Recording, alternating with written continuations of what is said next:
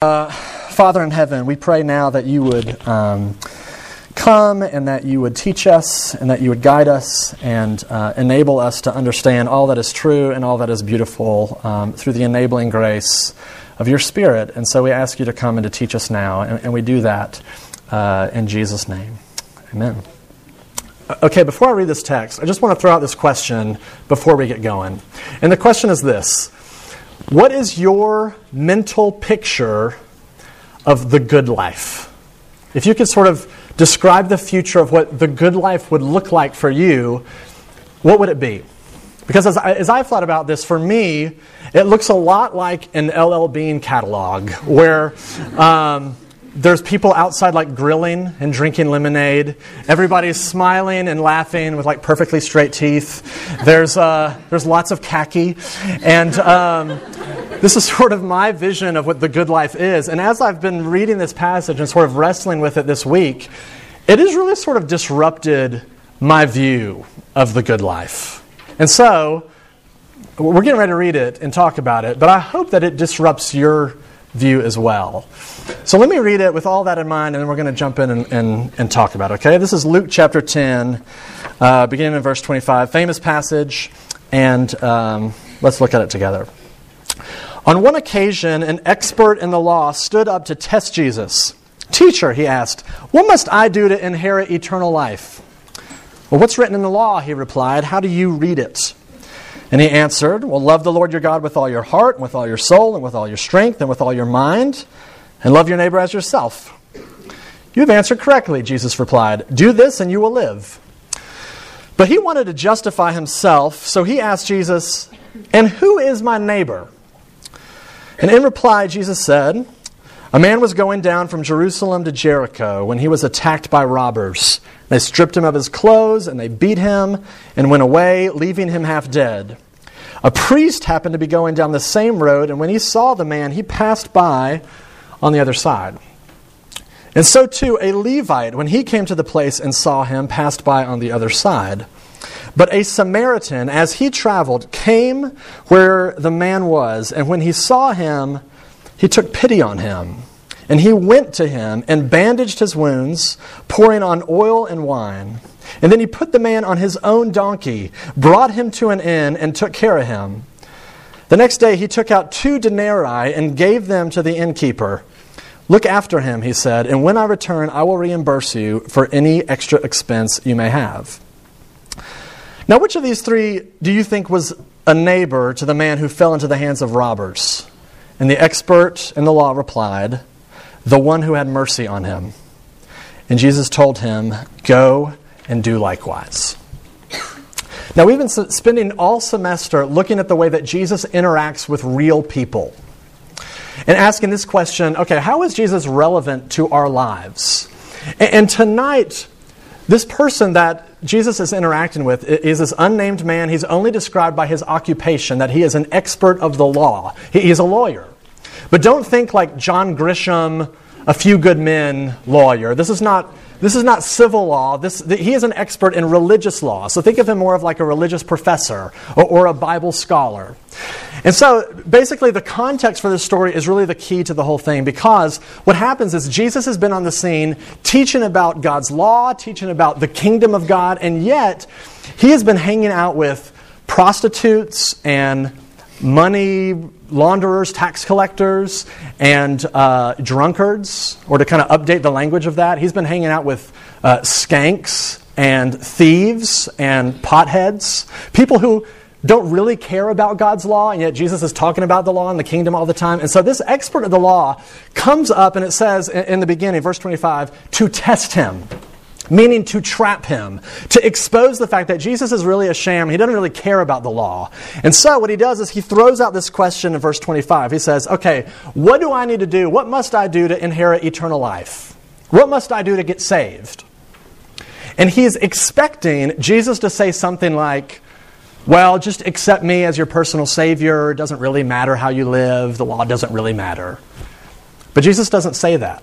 I mean, what does Jesus do, right? I mean, he flips the tables, and he now sets out to expose the lawyer. And so he asks him a question. He answers the question with a question and says, okay, what does it say in the law? how do you read the Old Testament Mosaic, Moses' law?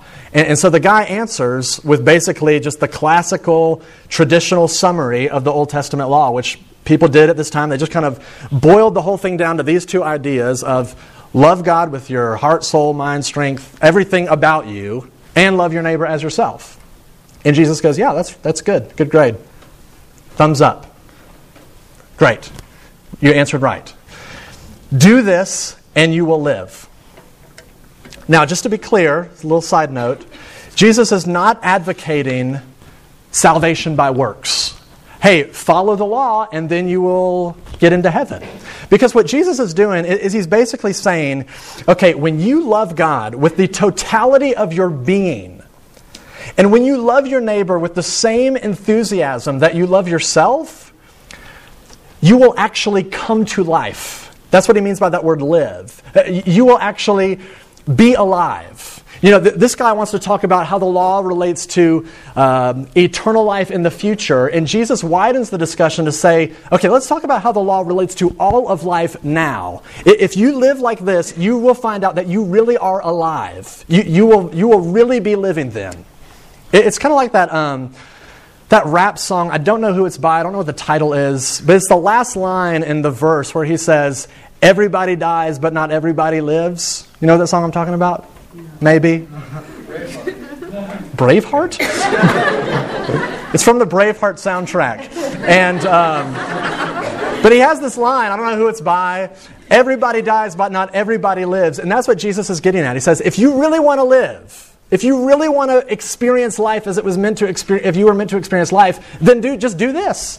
Love God with everything that you are and love your neighbor with all the enthusiasm that you love yourself. Now, if you think about that for a second, that feels very overwhelming and not that doable. I mean, just let that settle for a second. Love God with all that you are all the time and meet the needs of your neighbor with the same speed and resources and enthusiasm that you meet your own needs. And the Bible scholar begins to sense this is not really manageable or doable, and I don't like that. And so he throws out this question and says, okay, well, how do you define the word neighbor? Because, and it says he's doing this because he wants to justify himself. He's saying, okay, neighbor can't just mean anybody. It has to be restricted to who is my neighbor and who is not. So let's boil this thing down, let's whittle it down so I know how I can keep this law. And that's what that's when Jesus launches into this famous story, the parable of the Good Samaritan, which is, it's a very simple story. A Jewish guy is going down the road. He gets jumped by these robbers, and they take all his money and leave him kind of unconscious and bloody on the side of the road. And two religious people walk by, a priest and a Levite, and they don't attend to his needs. They just keep going. And a Samaritan, which, by the way, Jewish people hated, and Samaritans hated Jewish people just culturally, comes up and actually stops and takes care of the man and meets all of his needs. And then at the end of the whole story, Jesus goes, okay, now which of these three was the neighbor? And of course, the guy, he can't even say Samaritan because he hates Samaritans so much. He just sort of putters out, it's the one that showed him mercy. And Jesus is like, okay, do this. Go and do likewise. The end. And that's it. Let's close in prayer. No. What I want you to see is that with this whole conversation, Jesus is really teaching us what it means to be those types of people who act mercifully to our neighbor. What does it mean to live the good life, to be people that embody this as a lifestyle, that we love God and we love people like this? And so what I want to do is we kind of talk about what it means to be merciful like the Good Samaritan was. I just want to highlight three sort of principles from this conversation. I want to talk about the necessity of mercy, the extent of mercy, and then the motive of mercy. Okay? So the necessity, the extent, and the motive. So let's just look at these just one at a time. Okay, let's look at the necessity of mercy. One of the reasons Jesus is telling this story is to expose the lawyer's hypocrisy. Because, okay, he is this religious guy. He knows all the right answers. He's religiously orthodox. And so he puts in the story two characters who are religiously knowledgeable and yet don't love people. They have all the right information in their head, and yet they don't love people. And Jesus is saying, look, it's not enough to have the right theology. It is not enough to just know about the Bible and know right Bible answers. That is not helping anybody. The call is to love other people tangibly and to meet their needs. Now, why does Jesus demand this? Because if you think about it, there is real, radical evil taking place here, where this man has been victimized by evil people and he's left there dead. And so Jesus says God is in the business of raising up needy and broken people to attend to the needs of other needy and broken people. And you can talk about love and feel it all day long, but if you don't actually do anything about it, it doesn't make any sense. It doesn't work. It makes about as much sense as the musical group Bone Thugs-n-Harmony. Okay, Bone Thugs-n-Harmony. I don't picture thugs standing around harmonizing with one another. But Bone Thugs-n-Harmony is. Please tell me y'all know what Bone Thugs-n-Harmony is. Okay. I was afraid that I had missed your generation. But that's about as much sense as it makes. Thugs standing around harmonizing, and here's a guy that has all the right theology in his head, and yet he doesn't act on it. And as a result, he proves that he doesn't have the right theology in his head. And so here's the point. Let's actually make this just a little bit more practical and personal. Because what's scary is that this guy knows the right Bible answers, his theology is correct, and yet he doesn't actually love people. And for some of us, that describes us, where we have the right theology. If you're in Bible study and the leader kind of throws out a question, you answer the question right every single time. You know what you're talking about. You know what the Bible teaches. Maybe you were raised in church. Maybe you just have kind of absorbed it. And yet, your life is still consumed with you. Your time is yours. Your resources, your money, it is yours. And that is sacred. Your time is yours. And Jesus just sort of tells us the story to say these first two guys had carved out such a life where they didn't have the time or the willingness to actually meet another human being's need. And Jesus says that is not love. You can talk about it all day long, you can feel it, but love is primarily an action that is required. The right theology in your head that doesn't translate into a life of practical, meeting people's needs practically, it is worthless. It's worthless. I mean, regardless of how people feel about Coach K and Duke basketball, you have to admit that he is a basketball genius. He is smart. He knows basketball inside and out. He's brilliant when it comes to basketball. But you do not want that dude playing on your team. He is 5'8" and weighs like 60 pounds. I mean, he would get destroyed in the paint, right? And so the point is, having the information in your head, it's not enough in where life is actually played out. And so the point here is just simply this. If you are somebody who considers yourself a Christian, and I consider myself a Christian, so this applies to me as well. For those of us in the room who identify ourselves this way, this type of mercy, this type of meeting other people's needs is not optional. Faith without works is dead, so says James in the rest of the New Testament.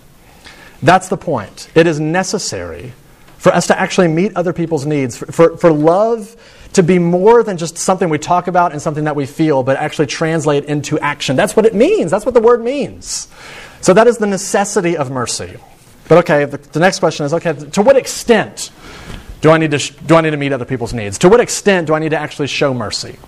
Well, here's the second thing I want to look at. Because in order for this Samaritan to be merciful towards this man who's been beaten up on the side of the road, he sacrifices three things. This whole act of love and act of mercy cuts into his safety, into his schedule, and into his savings. So let's just look at these one at a time. It cuts into his safety.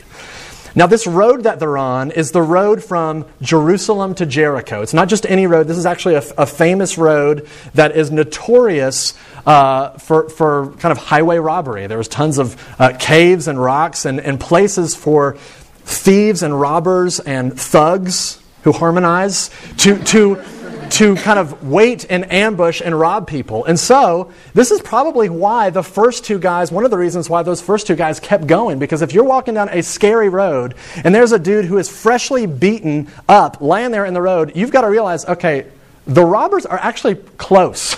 They're in the vicinity. So for me to stop puts me in harm's way.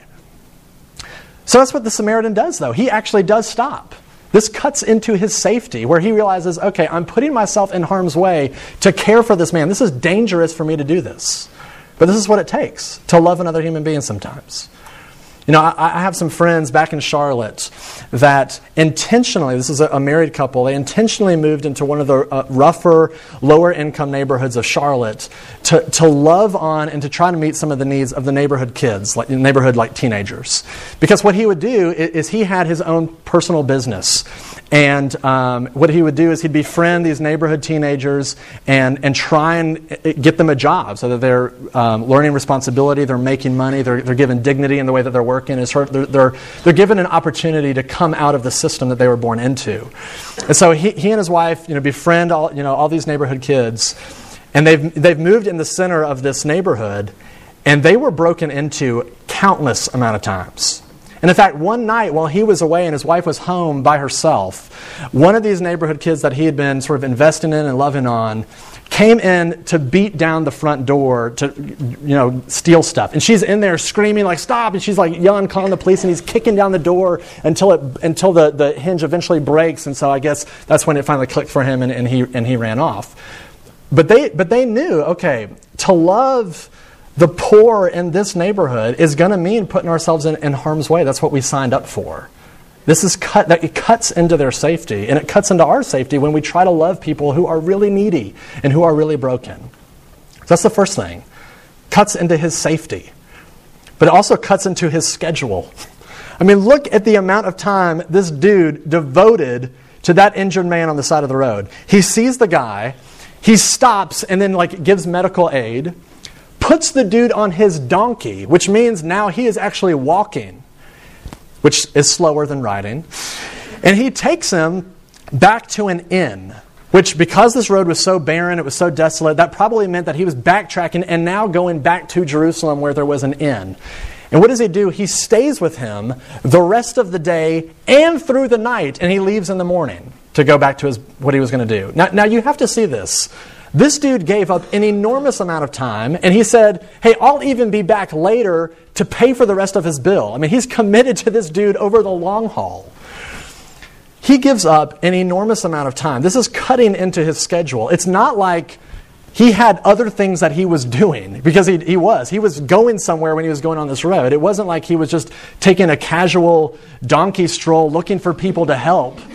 He was going somewhere. He had to cancel appointments. People were probably angry at him because he didn't show up when he said he would.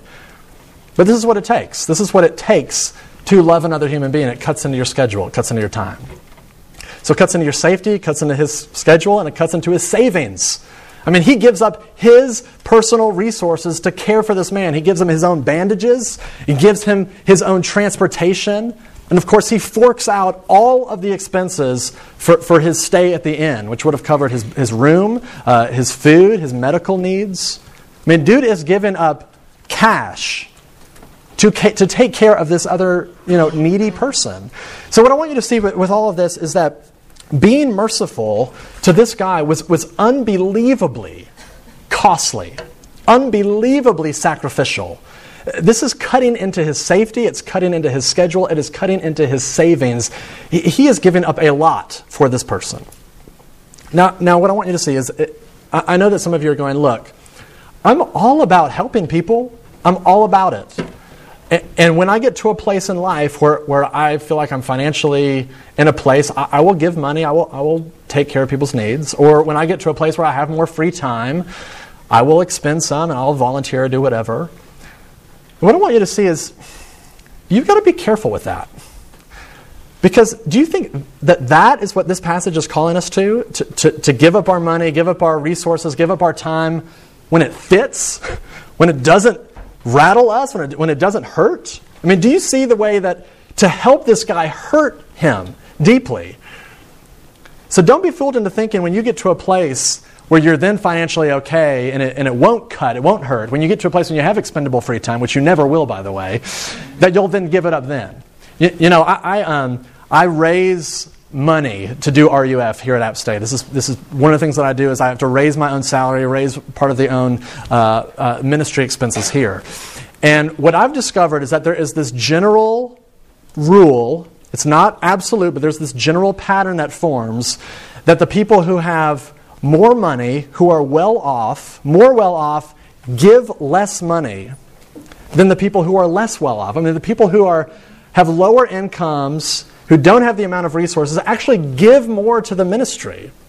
And in fact, I've talked with other people in ministry who don't do RUF that just raise their own money because they're doing their own thing. And they said, yeah, the pattern is there as well. It's just counterintuitive thing.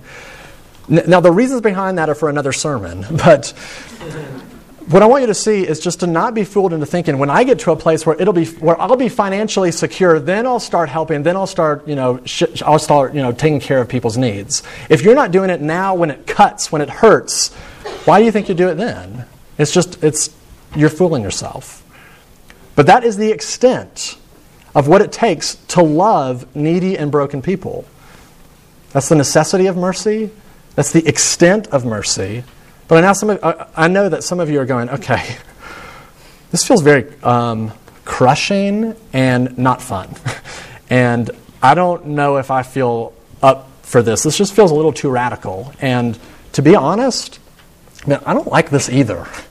This is not my vision of what it means to live the good life. I like my comfort, and I like money, and I definitely like my time. And so when this passage says, to help another human being, you're going to have to cut into some of that. I don't like that either. So what is the motive? Where do we get the motive to live like this? Because this is crazy. Let's just be honest. Where do we get the motive to do this? Christianity, the Bible is not unique. There's tons of people that are telling you to go love the poor, help the needy, take care of broken people's, needs. But do you know what the number one motive that the culture uses to motivate you is? You know what it is? Guilt. It's guilt. A couple examples. I hate that I missed Ben Folds on Sunday. For those of you who went, he was playing at Farthing, and tell me how it was, because I love Ben Folds. But he has this song called All You Can Eat. And basically, I'll summarize the song because I can't quote it.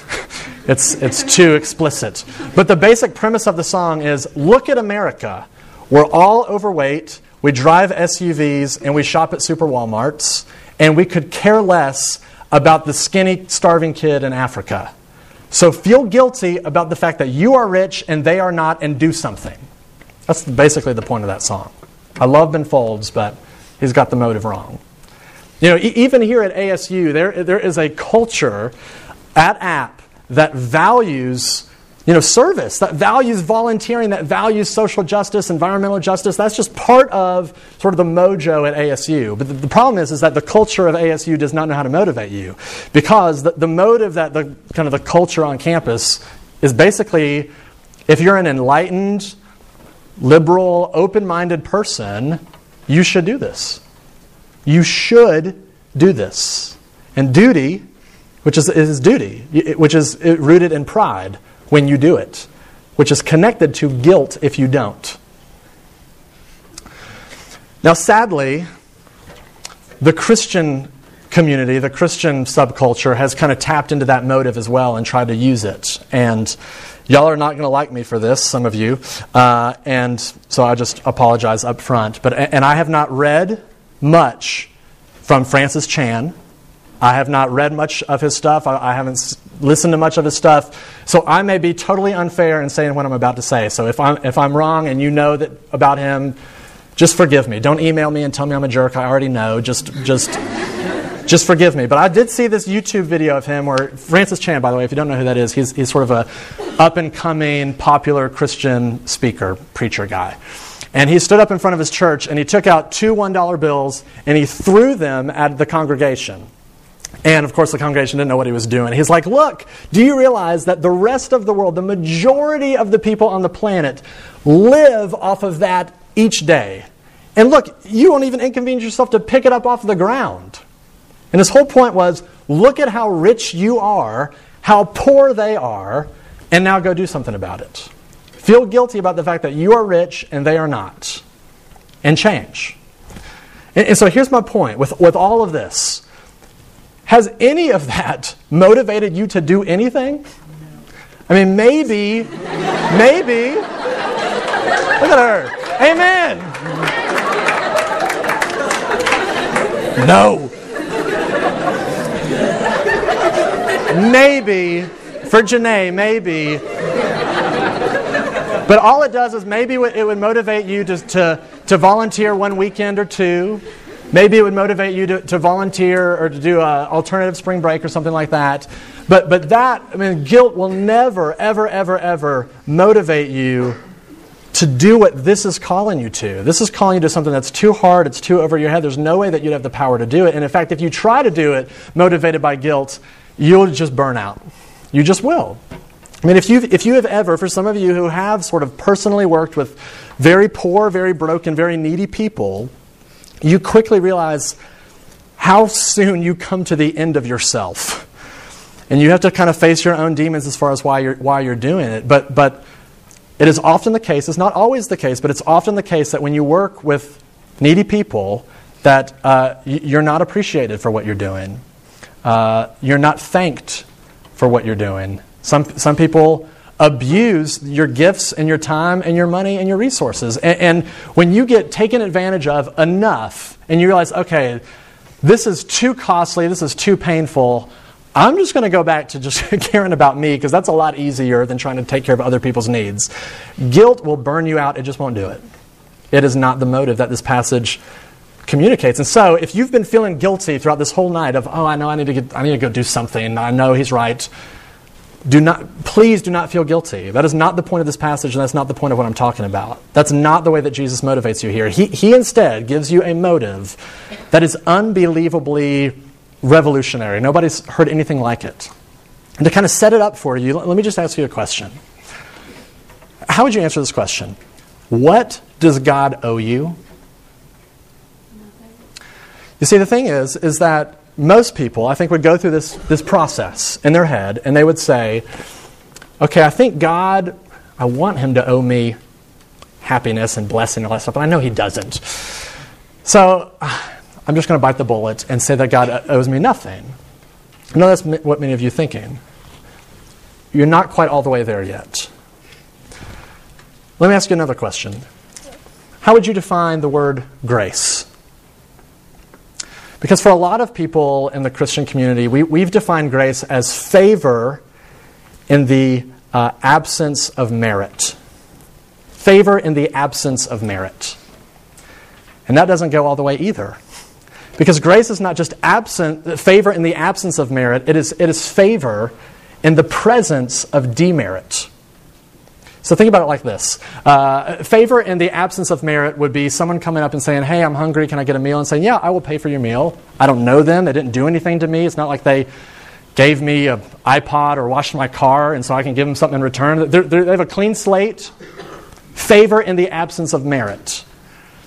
But grace is favor in the presence of demerit, meaning somebody coming up, punching me in the face, and then me giving them a meal. That's what grace is. So what does God owe us?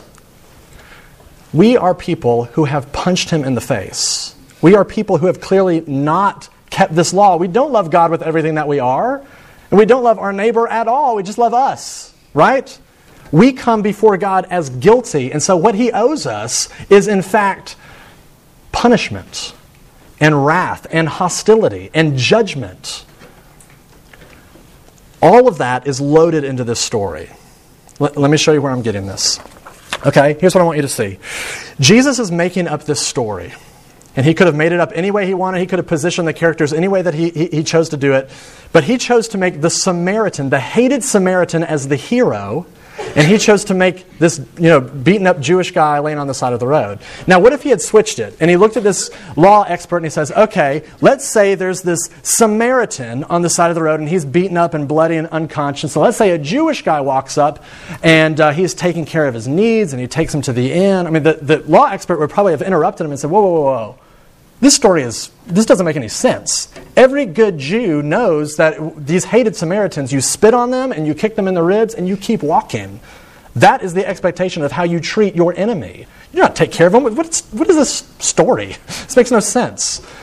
But that's not what Jesus does. He flips it and he puts you, the Jewish guy, on the ground in the position of desperate need. And he puts him in a position where the only one, his only hope, is an act of pure grace and pure mercy by somebody who owed him nothing but hostility. That is the key to unlocking this whole thing. That is the whole thing. Because what Jesus is doing is says, okay, what if you were the one that is lying in the road, dying and needy? What if you are the one where your life is falling apart? And what if you are the one in a position where no one could help you except for somebody who owed you nothing but hostility? See, the motive that Jesus has given you here is he says, before you can live this sort of lifestyle of giving grace to others, you have to drink deeply from it first yourself. You have to put yourself in the story and say, I am desperately needy. And the only one who could care for me was my enemy who owed me nothing but wrath and judgment. But that is not the way that God treats us, right? What God does, instead of pour out his hostility upon us, which he owes us, what he rather does is he pours it out on his son Jesus. He treats his perfect son in a way that he does not deserve so that we can receive the blessing and the love which we do not deserve either. What he does is he sends his son to sacrifice everything to meet our needs. That is it. When you begin to wrap your mind and wrap your heart around the radical nature of God's grace, only then will you be motivated to give grace to others in the same way that you have received it. And that's the motive. The motive is joy-inflamed gratitude for what God has done for you in the gospel. And when you begin to taste that grace, that is what begins to melt your heart and motivate you to want to go and serve and meet other people's needs with the endless amount of resources that you have in Jesus. I mean, what you have to see is that Jesus looks at us in this story and he says, look, for me to love you, it cut into my safety. It cut into my schedule. It cut deep into my savings. But now, go and love on broken and needy people and enter into the lives of really needy people. And they may not thank you. They may never, ever repay you. They may not ever get it. But until you learn to serve that person, you will never know what it was like for me to serve you. But he did. And that is why this is good news. I just want to close with two applications. Just make two applications from this and then we're done, okay? Here's application number one. You need to get in contact with broken and needy people. Period. That means that you have to start making different decisions about your life. And here are some ways that you can do it. I've just brainstormed. This is not an exhaustive list, but here are just some ideas. The first is that you can volunteer very simply at the Hospitality House in Boone or the Hope Pregnancy Center, which is a center set up to help care for teenage pregnant mothers and single moms. You can go volunteer your time there. It's in Boone. Another thing that you can do is just very simply start moving towards people that you normally didn't. Instead of saying, okay, I'm only going to surround myself with people that look like me and are funny and are put together and are attractive, I'm actually going to start moving towards people that are socially awkward and lonely and sort of the outcasts at App. Those are the people I'm going to start moving towards and introduce myself to and try to get to know. You can do that. You can throw a party at your house or at your apartment, and instead of just inviting all your friends and having a great time and just being about y'all, you can actually invite lower classmen to try to connect them to other people. You can really do that. Another option you can do is that you can change your ideas about where you move when you graduate. I know for a lot of you thinking, okay, I'm going to go back home, or I'm going to go here, or go whatever. You can decide to move into inner city Charlotte, or inner city Asheville, or Calcutta, India. You can make those kind of decisions and do it. Or here's another option, here's another idea. You can pick a major that isn't focused entirely on setting you up to live a life that just rolls in all of this cash for you.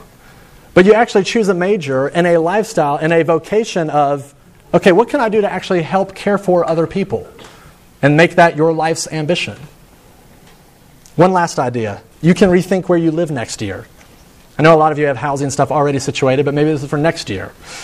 To think through, okay, I could very easily move in with all of my friends, and there's nothing necessarily wrong with that. Or you could say, I'm going to try to move in, maybe back into the dorms, or somewhere where I can get to know somebody that's random, that'd be potluck, because my whole motive of doing it would be to be their sort of aid, because I know they're going to come in disoriented and lonely, just like I was when I got here. But I'm going to try and move towards them to meet that person's need. I'm just brainstorming. These are not exhaustive. You can be creative and pick it up as well and try and think through what you can do. Application number 2. Some of you are going, and some of you have been, the recipients of radical evil. And you have been victimized in such a way where you say, there is no way in the world that I have the resources to do this, because on the inside I am empty and I am broken. And there's this inner chaos in me that nobody knows about. And the invitation of this passage is just to first put yourself in the story and realize that is me on the side of the road. And Jesus is the one who's giving up everything in order to take care of my needs. So just reorient your heart back to Jesus' grace in the gospel. That is it. So let's just conclude with the question we started with. What is the good life? It may look like the L.L. Bean catalog. It may not. But I think it looks more like loving God with everything that you are and loving your neighbor tangibly, meeting their needs with the same enthusiasm that you meet your own, and all of that fueled by God's grace. And will that cut into your safety? Yes. Will that cut into your schedule? Yes. Will that cut into your savings? Yes. Will your life be about you anymore? No. Not anymore. Jesus said, when you lose yourself, that is when you find yourself. So consider that your invitation tonight. Let's pray.